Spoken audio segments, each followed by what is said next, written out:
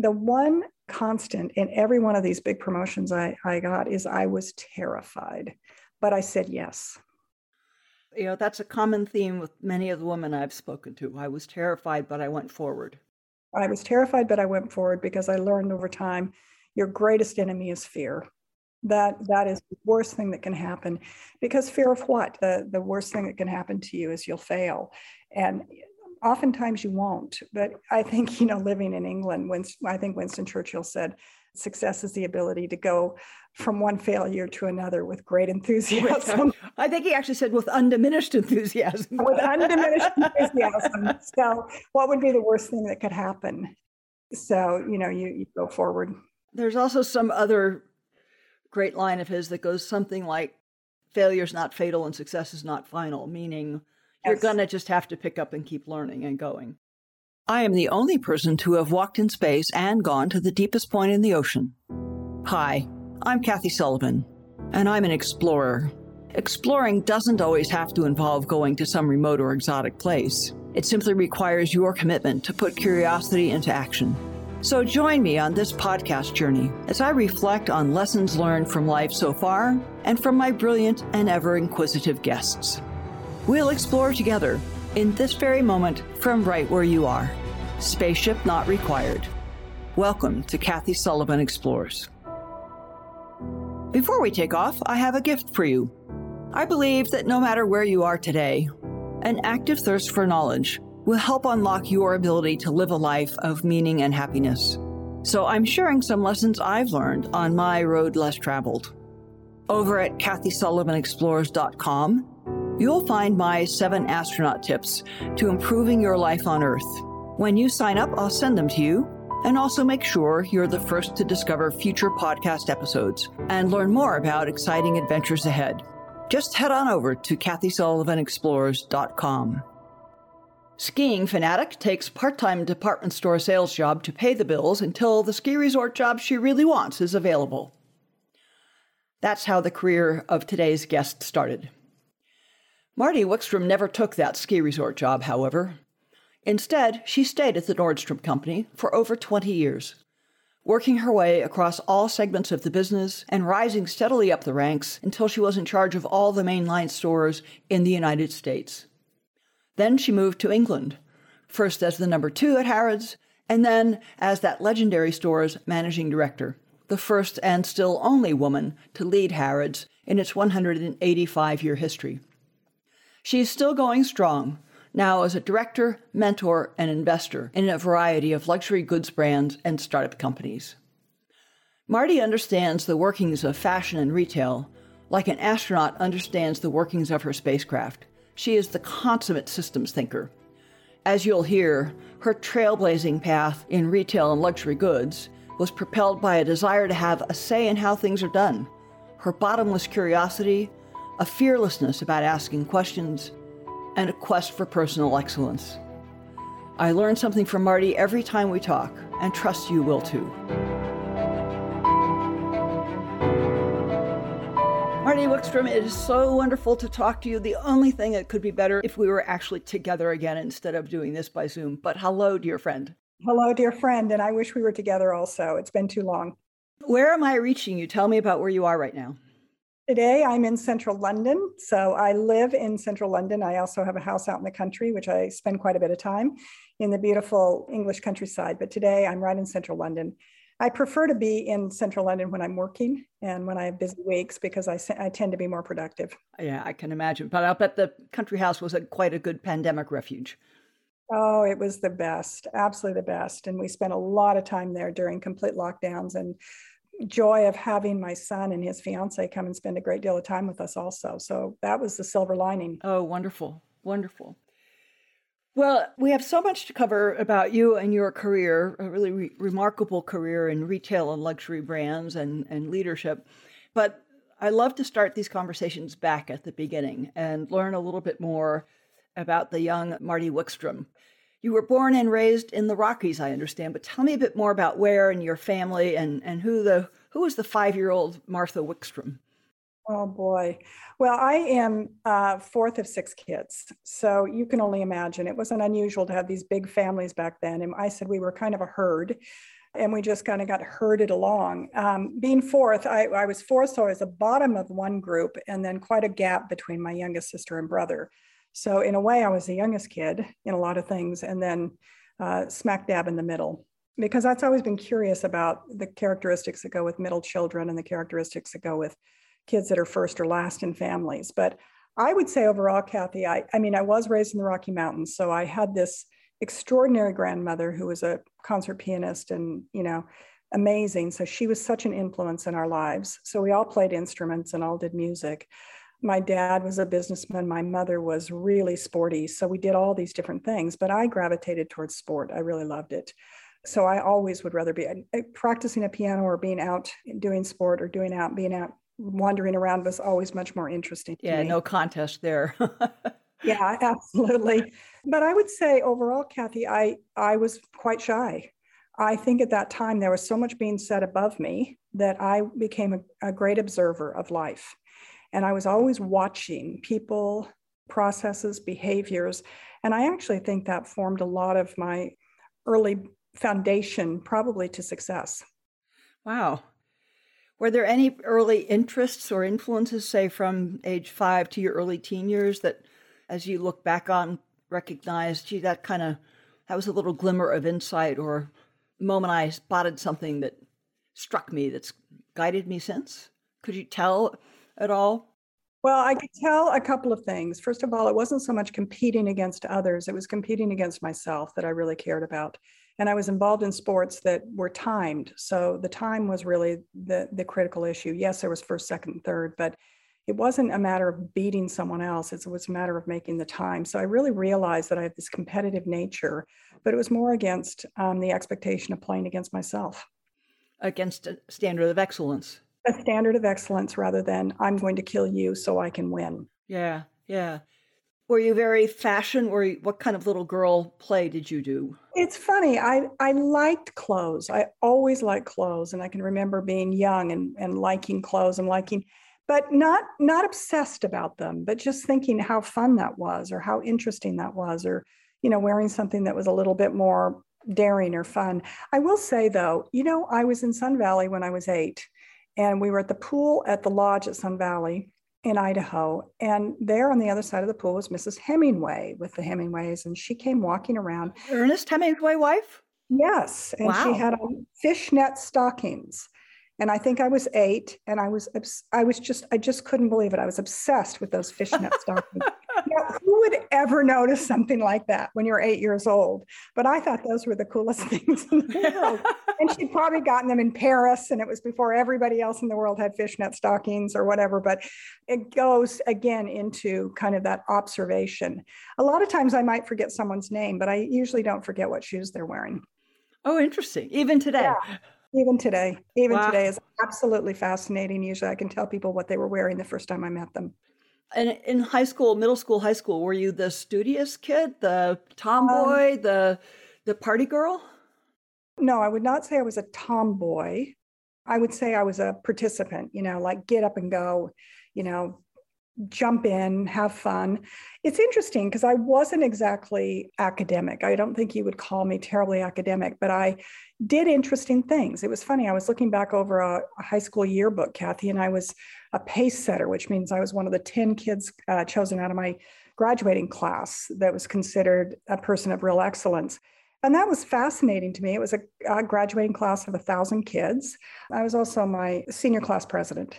So that said that I was interested in leadership early on. Interesting. Do you remember what motivated you to be that? Was it sort of social standing, or you saw things around the school that could be better that you wanted to help fix? That was more it. I thought I can be involved in a group of people that has a say in what we do and the kinds of events we do. And that seemed interesting to me in that leadership context. But it was always around kind of a collaborative process. Yeah. And then what then after high school? Were you college bound right away? I mean, it was always expected in my family that you go to college. But, I have to say back then, I wish I would have possibly done it a different way. I don't know. I was obsessed with skiing. So I wanted to be someplace where I was going to be in a ski hill. And I think back and I think, oh, why didn't I kill myself to go to Stanford? When I go I go to that college campus and look at that and go, oh my gosh, that's so unbelievable. They don't have snow and hills, though. I mean, No, they don't have snow and hills. So it was expected that we to go to college, but it wasn't a process with us that you sit down and map out every grade you need and GPA and what you're going to do around your SATs and everything in order to get into all these different schools. It's just your parents kind of said, which schools do you need me to write my $15 check for your It was simpler. It was way simpler back then. It was up to us. Yeah. It was absolutely up to us. I did have one, I don't think I've ever told this story, but I did have one high school counselor, and she was not really a fan of mine. I don't really know why, but you know how sometimes you mesh with people and sometimes you don't. And she told me maybe I should go to beauty school. I really would like to go back and see her here today. I mean, if there's a lesson learned, it's like, don't listen to everybody. I mean, everybody has an opinion and it's not necessarily the right one. Yeah, I always think of the athletic version of that when you're on the field actually playing the game with all the mastery that's involved. And there's some yokel up in the bleachers yelling at you as if they know what's going on. Absolutely. I've had to explain Monday morning quarterback to my working friends. I don't quite know what that means, but I can explain it to them. So it was fascinating. But I think in those days, Kathy, people didn't have the kind of expectations for women and for the girls growing up. They just didn't have those expectations. There were certain careers that you could go into that might be teaching, nursing, different things, but there were not icons in business. And so there were not a lot of role models unless people had come through that realm through their family businesses. Yeah. What year did you finish high school? I finished in 1974. Yeah. So yes, a business leadership track for women basically didn't exist at all. It didn't exist at all. Not to mention the fact, Kathy, that a global track was just impossible to imagine. Yeah. The world was not as globalized then as it is now. So what ski hill did you end up choosing for college? Well, I first went to Colorado State University for a year, and then I left and went to the University of Utah. And it's funny how people always go, University of Utah, that's very strange. But let's face it, it's sitting in the middle. It's 20 minutes into some of the best skiing in the world, some of the best powder in the world. The U.S. ski team is based in, Park City, Utah.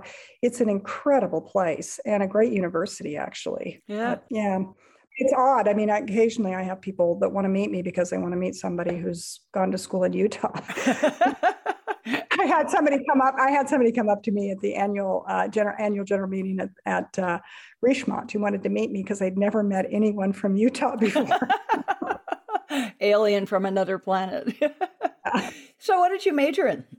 I majored in, you'll laugh, it was called outdoor commercial recreation. I wanted to run, if you really sized it up, if I thought big, really big, I wanted to be in the leadership team at maybe Vail, Colorado. I wanted to be in the leadership team at maybe Sun Valley, Idaho. I really wanted to be in the ski industry. Wow. Yeah. What was the content of that major like? Well, it was really business oriented. Business and development oriented. It's running. I was with a group of students that did the feasibility study on the Cliff Lodge at Snowbird, Utah, which was actually built off the back of that. That was part of the investment thesis for that lodge to be built. Wow. As an undergrad. As an undergrad. Now, I think that's really unusual. I think we had some graduate students working with us also, but I remember that being so surprised that those kinds of things, maybe the first time that you ever realize that kind of project actually goes to get something done. Yeah. That's tangible. That you produced something that actually created a change in the world. Yes. This major lodge that could withstand avalanches, and that would be a big part of that, especially in a canyon that is a very important water source to Salt Lake City and is protected, heavily protected. So that was an interesting project. And was it while you were in college that you started working part-time at Nordstrom? No, it was right after I finished college. I'd worked in Aspen, Colorado, and then I came back and I had worked for Pete Seibert. And talk about a unique opportunity. I didn't really realize that Pete Seibert was the founder of Vail, Colorado. Oh. And he was in the 10th Mountain Division. He was very injured during World War II. He came back. Just for context, the 10th Mountain Division is a division in the U.S. Army that specializes in winter mountain warfare. Absolutely. They go out and their reconnaissance, I guess, would be out in the wilderness. Yeah, in 10 feet of snow. Exactly. So in maybe northern Italy or in the Alps or different places like that. So he was a U.S. Olympian, and he was terribly injured in World War II, but came back and made another Olympic bid. And he had, during World War II, been exposed to all kinds of amazing places in Europe and had visited all these amazing ski areas and things. And he came back and he kept looking at this mountain, and he founded Vail. I went to work for him, and then I worked for him and also at Snowbasin because he bought Snowbasin. But at that time, you kind of did whatever was needed. You went to the accounting office one day. They were working on a land swap with the Forest Service. I would go and be the Easter Bunny. Somebody said, so this person skied up, and it was me under the head of the Easter Bunny, because I was working because somebody who was was a hostess didn't show up that day. So, they just said, go do this. And I would do things like take investors out or, do picnics with people. And you were sort of the hostess and gopher. But you know what? When you're young, again, gosh, I think one of the worst things for young people is when they have it set in their mind what they won't do, rather than I'll just do anything, because we're just the sum of our experiences, all of us. Yeah. So if you just keep gathering experiences, and who cares when you're young? You might meet somebody pretty darn interesting. How had you met Pete? He had bought Snowbasin, and I just applied for a job there. But I ended up being around him quite a lot. So being around a person like that, sometimes we're just influenced through the osmosis of being around people who are very creative and very smart. Yeah, absolutely.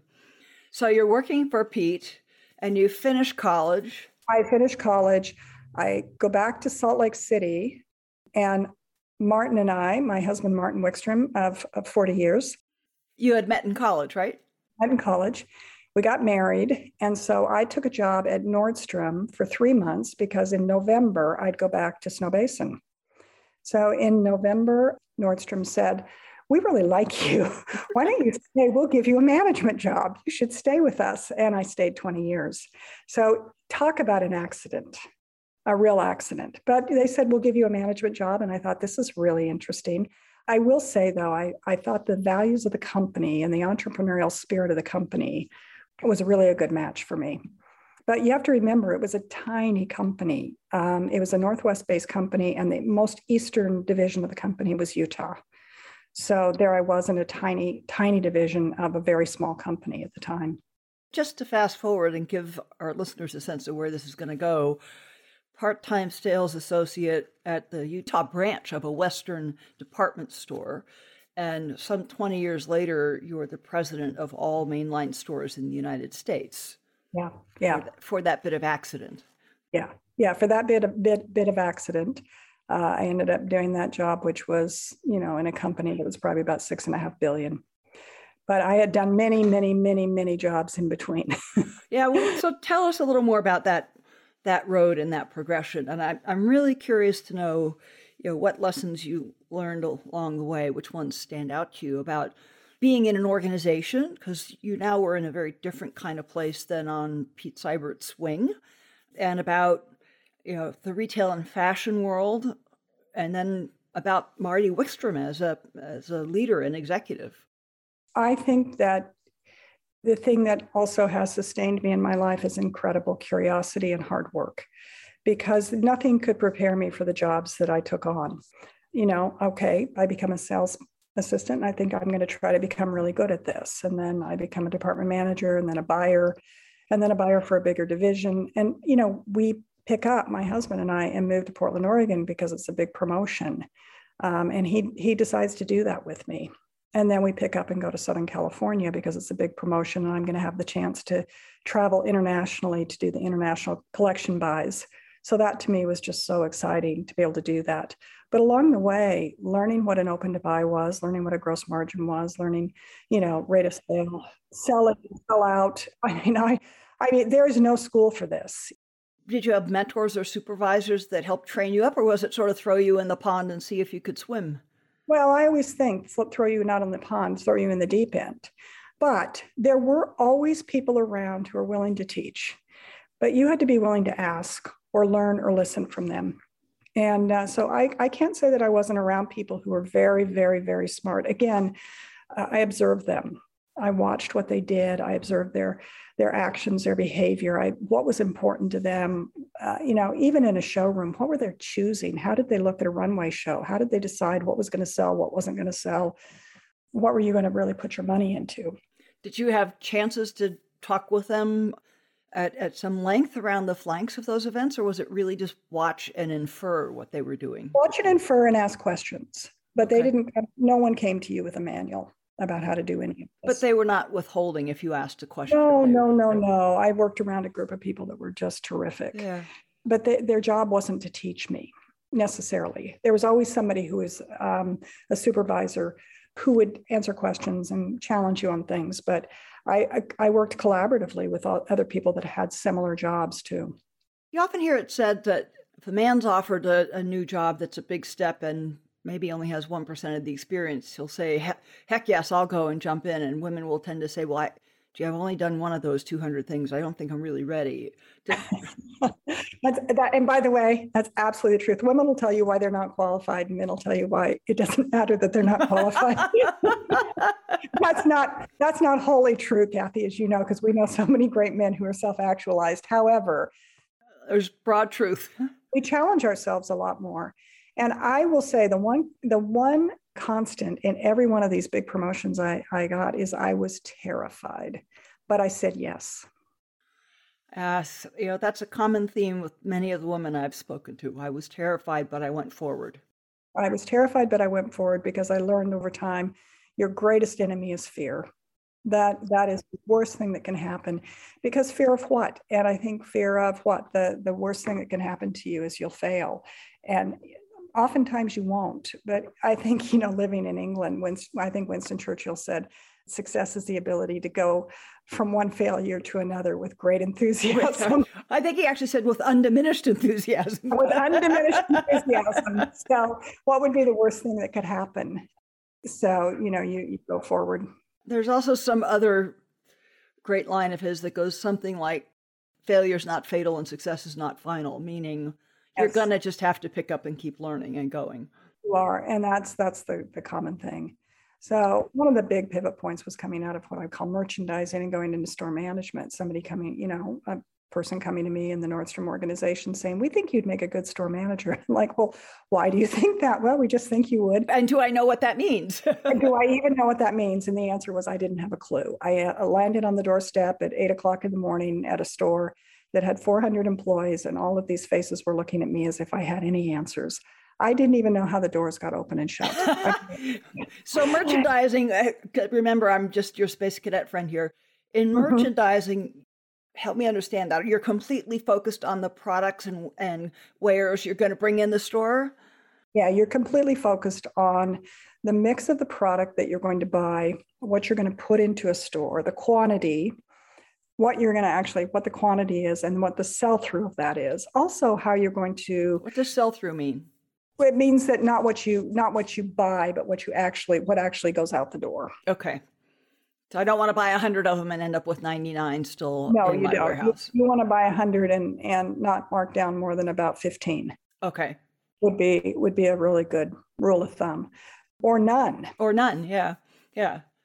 And so it's the mix, and is it also anything about the placement and design of layout of the store, like the presentation?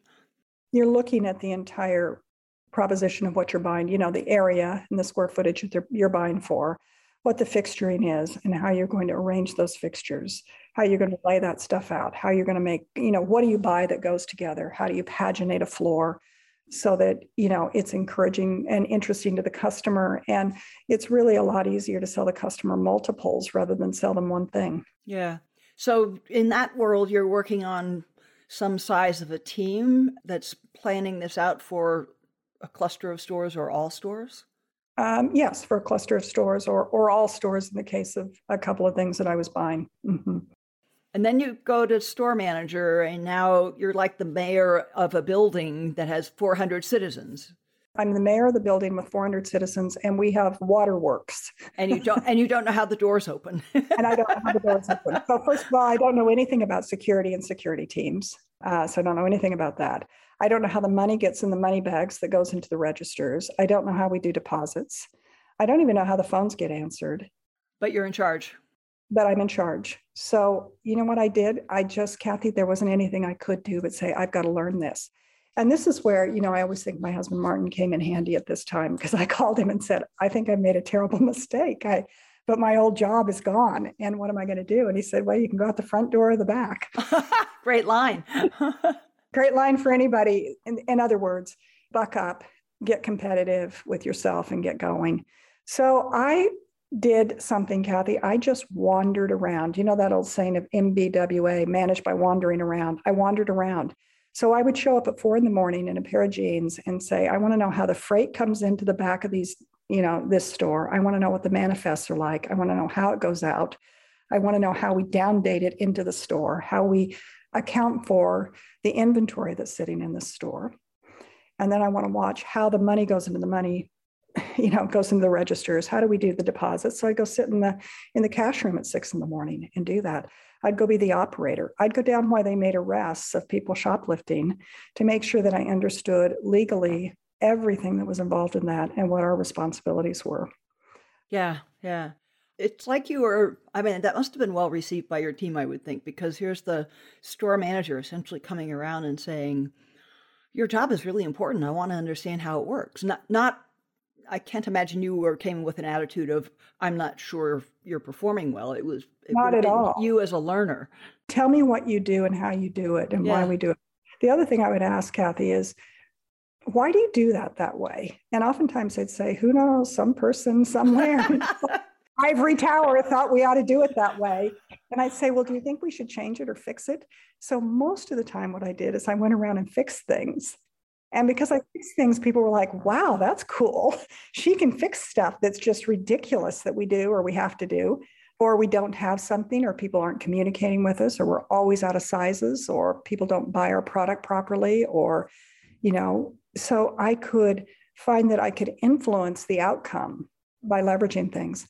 And I would do other things, like the head of footwear for the entire Nordstrom organization came and he walked the stock rooms with me and told me, how do you organize a stock room?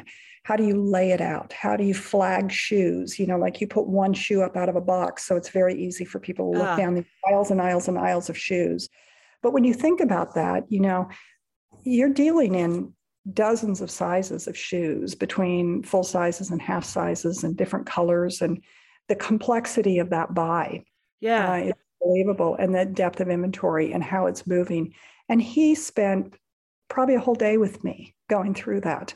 So I did have people that really came in and participated. And actually at that time also John Nordstrom oversaw the operations of the stores. And I spent an entire day in the tailor shop looking at alteration tickets. Wow. What was being altered, why it was being altered, and specifically in the men's clothing area, because if you don't alter suits properly, they may never fit properly. Yeah. So one thing I learned is the way you anchor a suit on the shoulders and what you do. And if salespeople are selling suits to make the sale and not selling the proper size, you probably will have a return. Wow. And John Nordstrom, was he the founder or the son of the founder? No, he was the third generation. So there was Jim Nordstrom and John Nordstrom, who were brothers. And then Bruce Nordstrom, who was a cousin, who were primarily there as co-chairman. Okay. John Nordstrom was great at operations, and he spent a lot of time with me. Interestingly enough, the second store I managed, I hired his son to be a department manager, and I didn't realize I wouldn't let him go home for Thanksgiving or Christmas, so his dad would come to California. So I would have him in my store. You talk about telling the boss's son no must have been an interesting process. Well, none of us could go home for Thanksgiving or Christmas. It was too critical of time. We set Christmas up the night before Thanksgiving and set the whole thing because we never did Christmas before Thanksgiving. So each holiday had its own special timing. And then, we worked solid, and we went Christmas Day and came back at 6:00 the next morning. Yeah, so for all the returns.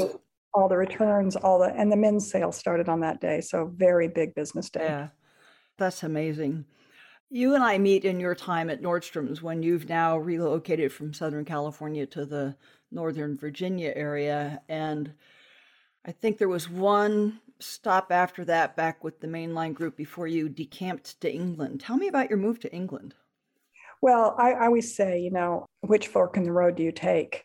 The less risky would be to stay in the United States, but I picked up and I was offered this opportunity at Harrods. So that little tiny store in Knightsbridge, that's 1 million square feet under one roof. I think today Harrods does about 1.8 billion in revenue in one store. So it's a corporation in a store, but they also had a fairly big holding company. So it was really looking at the assets of the entire holding company as well as the store and trying to make that more productive. And you went over as assistant managing director, the number 2, basically? Number 2, and became number 1 very quickly. Yeah. And that company, it's a British institution. There are people that have been working there 40 years.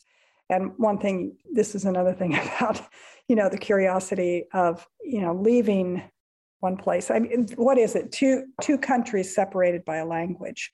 I thought I knew what they were saying, and I had no idea what they were saying. If they'd been speaking French, I would have known I didn't know what they were saying.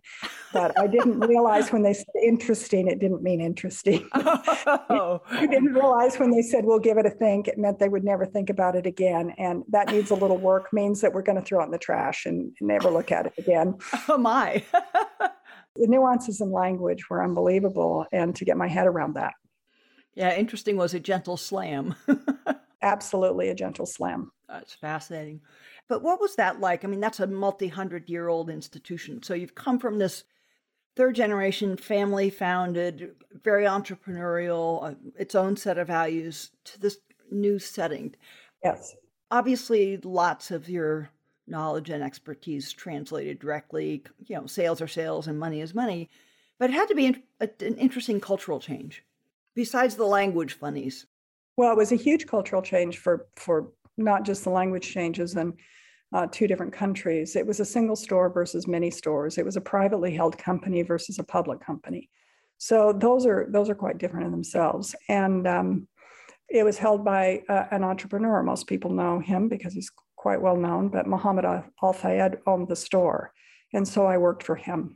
And so how decisions were made, it was not always clear to me. It was usually clear to me at Nordstrom how decisions got made, but it wasn't always clear in an entrepreneurial company like that how decisions got made. But at the time, Diana and Dodi had been killed in that tragic car accident. And he had this big company, and we formed a partnership to get some things done that really needed to get done. So reworking things as big as, the way the supply chain worked. I did all the segmentation work for the Black Card, which is the CRM program for the company today. Decipher that for me. The segmentation for the Black Card. CRM is a customer relationship management program a lot of times that people put in, but really where you start with that is looking at who's shopping in your store and how do they shop your store. So at the time, we had no idea who shopped in our store. We didn't have any understanding about the customers at all. So we could serve them better. So people would walk in and they'd buy things in the food department and walk out, and then they'd buy things in the jewelry department and walk out. But nobody in the organization looked at that and said, they shop with us in 20 different departments. Are there other things we should be doing or helping them with, or ways that we should be communicating with these customers?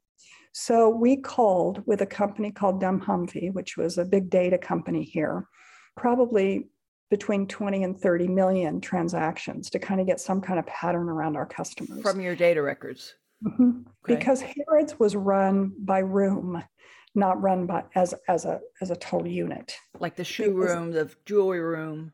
Yes. Huh. So it came to, if the Sultan of Brunei came in and spent $250,000 on a piece of jewelry in a day or something, you knew about it. But these people that were just wandering through that store shopping all the time, most people didn't even know their names. And we had customers that were spending over £1 million a year, and nobody in the store knew their names. And so to me, it was just unacceptable and crazy. So I would just, when we got a hold of these people, I was just, can you call them and ask if we can have a cup of tea? Could I take them to lunch? Could I take them to dinner? So I could just say, what motivates you to shop here? You've been shopping here for a long time. What could we do better? How could we be more effective? So I was spending time with customers at that level. And then we created a program that was under what you would call a black card. So you signed up for a black card. Like the elite credit card kind of thing. Yes. It wasn't really a credit card, but it identified you, and it came with benefits. So this is sort of an early version of the loyalty program that's now quite commonplace. Yeah, it's very commonplace now, but it wasn't commonplace. And absolutely in Europe, it was not common at all. Loyalty programs didn't exist in Europe at that time. They didn't really. There were two companies. There was Boots, the chemist, and really Tesco that had, big loyalty programs. The grocery store, yeah. And so actually, Tesco, the head of Tesco's, made an appointment and came to see me because he wanted to know what I was doing. Because he was like, "What are you doing? Nobody knows about this kind of stuff." And they actually had a holding in the Dumbhumvee business, and I was using Dumbhumvee to do the data guys. Yeah, exactly. So we did that. I mean, Kathy, we were doing reorganizations. We were doing remodels. Many of the rooms in the flagship store of Harrods are listed, meaning that they are protected by British heritage. So we were doing remodels in listed rooms with British heritage. Historical listed rooms. Yeah. Very, very complicated things to do. Wow. So remodeling, reorganizing the store. But, I always say, people say, what was the most difficult thing you did at Harrods? And I got rid of the £1 charge at the bathroom. When you went in to use the restroom at Harrods, you had to pay £1 to do that. That's crazy. I used to go up to our esteemed chairman and say, "I'm going to a cocktail party tonight, and guess what we're going to talk about? We're going to talk about the £1 charge at the restrooms." And he would say, "That's too bad." Anyway, we went back and forth and back and forth and back and forth on this 100 times. And this is the difference between an entrepreneurial company and a public company. In a public company, you have restrooms because you want the customers to stay and shop longer. In that particular company, we were just making people mad. But, we also had these attendants that sat in chairs and took £1 coins. And you think about a pension liability or just the benefit costs of people sitting in chairs. So one night I woke up and thought, oh my gosh. And I went up and showed him all of this. And we made that change within days. Wow. It was great. But believe me, I mean, if you want to know something that really is noticeable, if I tell people I got rid of the £1 charge in the restrooms at Harrods, everybody knew what I was talking about. Everyone in London knew. It made everybody in this whole community mad. Now, I re-implemented SAP off of a complete failure. So when I got there, we had another enterprise software program. It's an enterprise software system, and it was the wrong system, and we tried to customize it so it would work in the way we did business rather than change our business behavior and our processes to meet that system. So I had to re-implement that because we were half in, half out, but we had no roll up on our numbers. Meaning you couldn't tell what the aggregate business was doing? Not at all. And so that was the hardest thing by far that I did in that business, but people would know what I'm talking about when I said the £1 charge at the bathroom. If Marty Wikstrom is buried in a London cemetery, the gravestone will read, "She got rid of the £1 charge." That's priceless. Praise the Lord. Yeah. I wanted to learn a little bit now also about your time in the really luxury brands world of Richemont. And for those peasants like me that don't know much probably about the Richemont group. I mean, that's watches and jewelry and leather goods with all the super high-end names you might think of, from Cartier to Montblanc to Vacheron, Constantin, Van Cleef and Arpels. What's very similar and what did you find is different about being a leader and an executive in that hyper-luxury world? Yeah, it's hyper.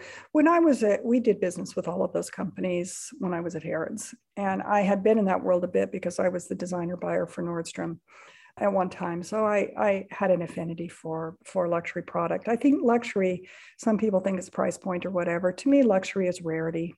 It's building something or creating something that is beautiful, highly crafted and unique and probably rare.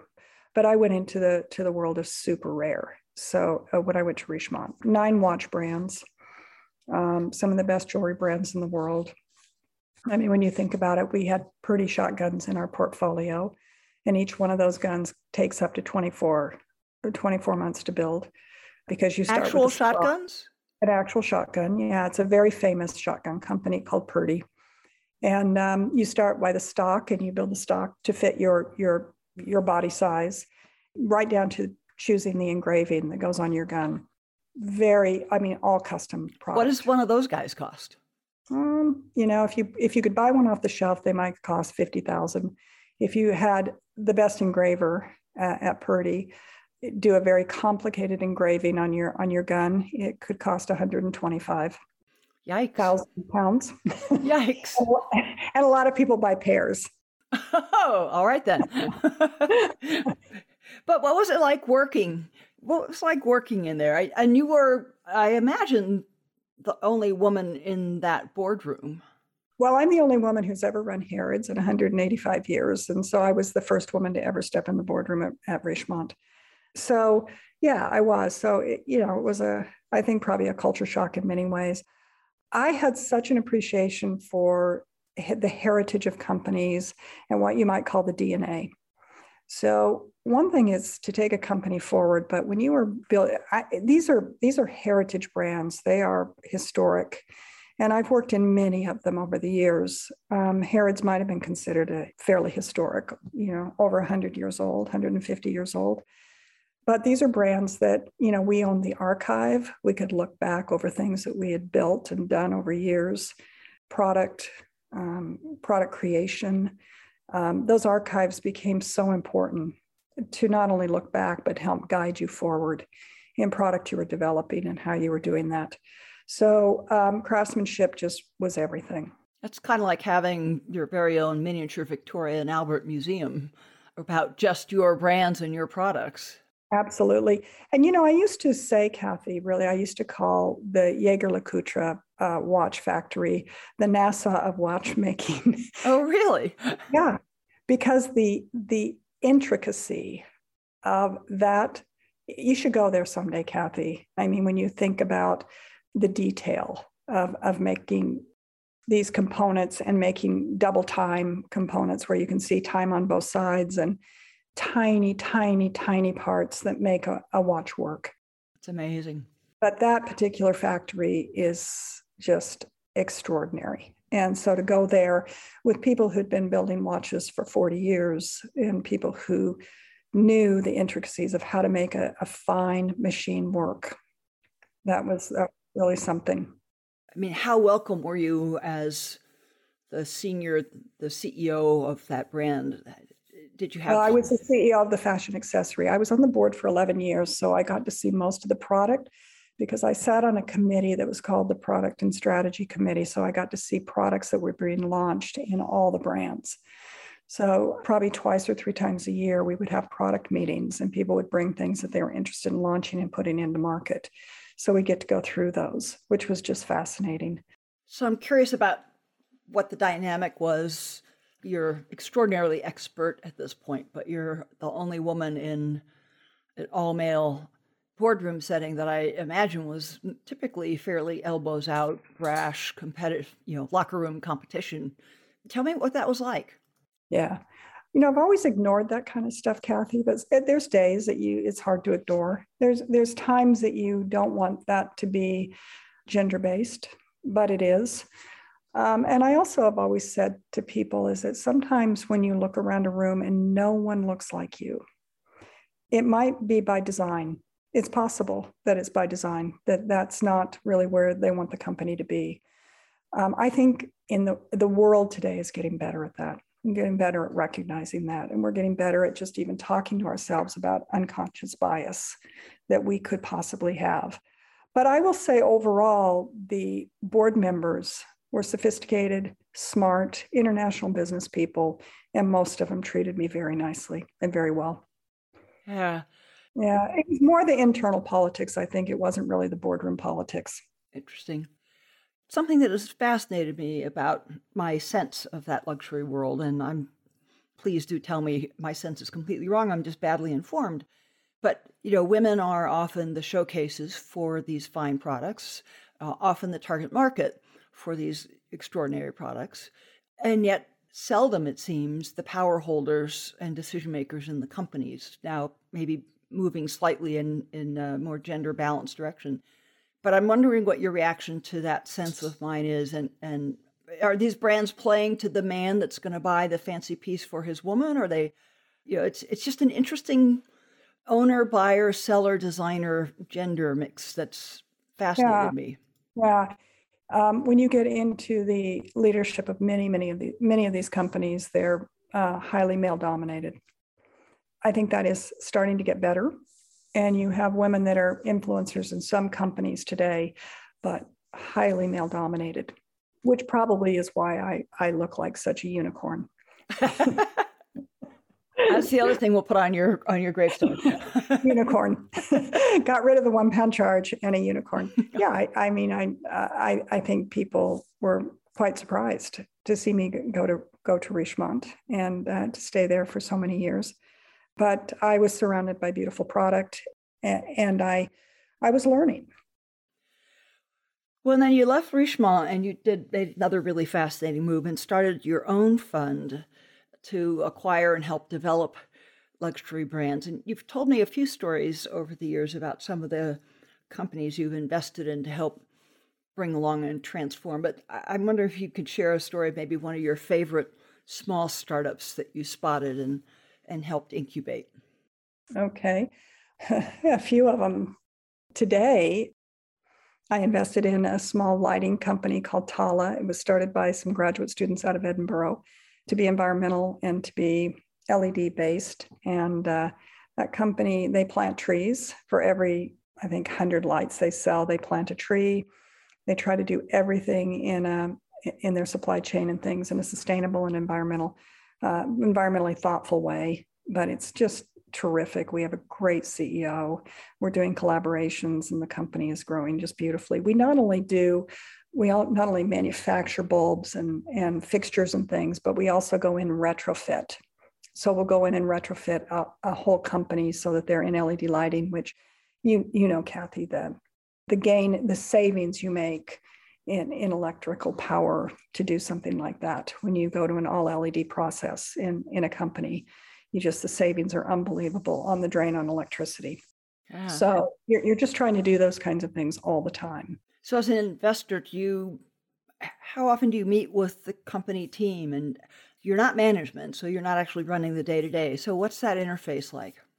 Well, I get financials, and of course you look at those, and the CEO will call me, and I meet with him on occasion or with the team. They show me the things that they're doing, and I'll call and ask questions.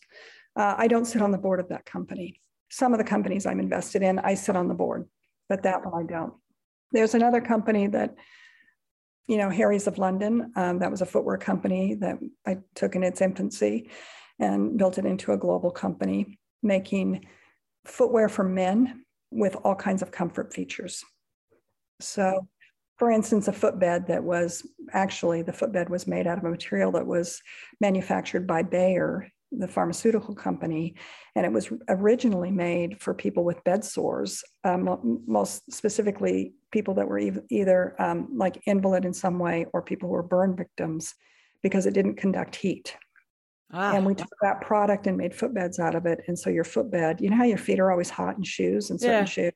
It's because they have synthetic fabrication in your footbed, but those particular footbeds were far more expensive, but they didn't conduct heat. So just small things and they also molded to your foot when you put your foot in. So I don't think all men knew why they loved that shoe. They just knew they loved that shoe. You're making me think I want a pair of those shoes. we all wanted a pair of those shoes. Well, Marty, let's pivot one more time as we come towards the end of our conversation, because you're now also doing, I know, a goodly bit of executive coaching. Well, not a lot. I have to say, Kathy, I sit on 5 boards. I think coaching comes in at Cambridge University because I'm a fellow there. So that I get involved with students, which is great. I have people call me all the time, and I do a touch of coaching along the way. I've always coached. I haven't always done it in a formal way. Yeah. Well, I'm curious as I think back through all that we've talked about, which again only is a tip of an iceberg of really all of your amazing experiences. In particular, with respect to women moving up or trying to move up through the business world, I wonder if you find what the challenges that they're struggling with is always different for each individual or each sector, or whether there's some broad commonalities of challenges that almost like a DNA of the challenges that you wrestle with to move up in executive leadership. Yeah, I think things have changed just a tiny bit. There are some things that are quite common. Today, one of the things I'm very happy about with young women that I get involved with is that they don't feel barriers when they go into an organization. They feel like they're very well treated. They come out of university or wherever they're coming from, and they go in and they're pretty much paid the same, men, women, and they go in. So I have a lot of young women. And one of the things that one time you asked me is, what didn't you know that you should have known years ago if you were going to ask? And one of them is, I don't know. I didn't know at a time in my life. I have a lot of young women say, oh, it's all fine. It's all just perfect and everything, and it's no problem, and we're just coming along. And I sometimes say, well, just wait. Because one of the just waits is when I was working with McKinsey, I went to speak at one of their leadership. They do a biannual leadership conference for their women leaders. And I went to speak at that, but they gave me all the reports that they had published. And I've always focused on the boardroom. I'd always focused on the top leadership tier. And what I really realized in reading their research is the big challenge is that first promotion, that 50% in general, more men are promoted than women. So that's where it actually starts, in that first level of promotion. And then you just keep going up the channel and it just continues to become more challenging. So I think that's one of the things that said, you and I met through friendship. We had nothing in common in general. You went to space. I was going to say, I didn't go to work on a bomb, but I did have people's lives in my hands. Yes, you did. Certainly their livelihoods, but I wasn't on a bomb going into space. But I think we have to really think about, we met through friendship because we wanted to learn about what we did have in common and what we could teach one another. And through the years, you've taught me so much, and probably vice versa in our own way. Oh, very much. And that we all have some common challenges that we can learn from one another. And I'm just hoping that young people realize that and they become more curious. I came today, I was at the Royal Warrant. There's royal warrants given in the UK to companies. So I was just sort of permission to cite a royal affiliation. You can't just say the Queen loves me if you've not been given a warrant. People are granted royal warrants. So I was at the Royal Warrant Society's annual luncheon, and I had a young woman sit next to me that never asked me a question. She just talked about things, and she was talking about things that I actually knew a lot about. And so she seemed like a bit of an idiot. And I was reminded to say, if you're a young person, it's probably pretty important to ask questions and not just talk, because you'll probably learn something. And she's a smart girl, talented, all of those things. But I realize that she talks more than she listens. So I find that with young people a lot. But on the other hand, the ideas, the curiosity, sometimes it's really great that, again, you don't know what you don't know because you wouldn't try things if you knew. So who knows? Yeah. But I do think there are many common issues. And that is, sooner or later, Kathy, you and I know, you're going to stumble, you're going to fail. And who you have around you and who you have nurtured relationships with going up the ladder are very helpful if you have to take a different ladder down, or you come down the same ladder, or maybe you have to cross ladders to go up a different direction. Those people that are around you are so important to you, because I think, in the end of the day, it's those great friendships, and also the love of your family and people who get up every day and believe in you that really help propel you forward, and thinking about that. But I think, just being reminded. Well, everyone in those circles has the scars on their knees and toes as well from their stumbles and falls. Yeah.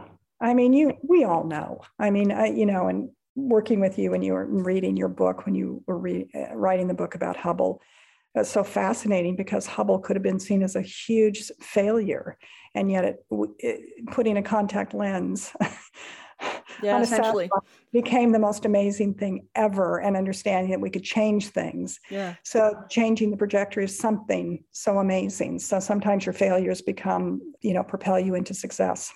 Well, and in the Hubble case, rather like your comment on the young lady who sat next to you at lunch, the pivot point was reframing the question from how do we reshape the mirror to maybe we just need to fix the light. Yeah, exactly. Maybe we can just correct the light instead of correct the mirror. Exactly. Yeah. And when it comes to women's leadership, there's one big, big issue that sits in the room always, and that's women have children and men don't. And how are we going to reshape that conversation? There's a million different ideas. But I think one of the greatest ones is my son called me the other day and said, "You've got to get involved in this stuff." And I'm like, "I've been involved for 40 years. What are you talking about?" But at least he's saying, he's asking those questions. Yeah. And he's saying, what do we do? How do we make it better? What's the best thing? Long maternity leaves, family leave, all these debates that we're having, in society today, whether it's government or not, about how we're going to, but we have to have people that run stores in the next generation. We have to have people who are willing to go to space in the next generation, and people who are willing to do things we can't even dream of today. It's not all going to be done by machine learning. No, it's not. It's still going to take human intelligence and creativity and the human sense of purpose and values. So I do think, Kathy, there's a couple of things. I was very lucky to be raised in the American West. We didn't have a lot of rules. If boys cut cattle, girls cut cattle. If girls skied, boys skied, and we all skied in the same place. We didn't have these mental barriers about what girls do and boys do. We didn't have any of that. So I was very lucky to not be bound by that. It was terrific. But I also, think that we have to think about, we don't really have all the best answers for anything. I always appreciated the fact that in the United States, we had defined maternity leaves, and I needed to come back to work because we didn't hold my job for a year or 2 years. We didn't do any of that. And so I got back on the horse and figured out a way to do that. It's not simple, but it is, it got me back in the saddle and got me back going again. And I think many women in the United States have been successful because they've kept their head in the game and they've moved forward. Yeah. Life is a challenging path for everyone and different challenges. But it's so fun. Part of the fun is not knowing what's around the next corner. That is great fun. Well, yeah. Marty, I can't wait to see what's around your next corner. And until we can meet in person again, here this side of the pond or the other side of the pond, and catch up on news of our pandemic times. But in the meanwhile, thank you so much for sharing your stories during this hour. It's been great. It's been great to be with you. Anytime we're together, it's terrific, Kathy. Thanks so much. All right, you take good care. Thanks so much for joining me on today's mission. For more solo shows and deep dives with incredible guests, along with all the ways to get the podcast and much more, head over to KathySullivanExplores.com.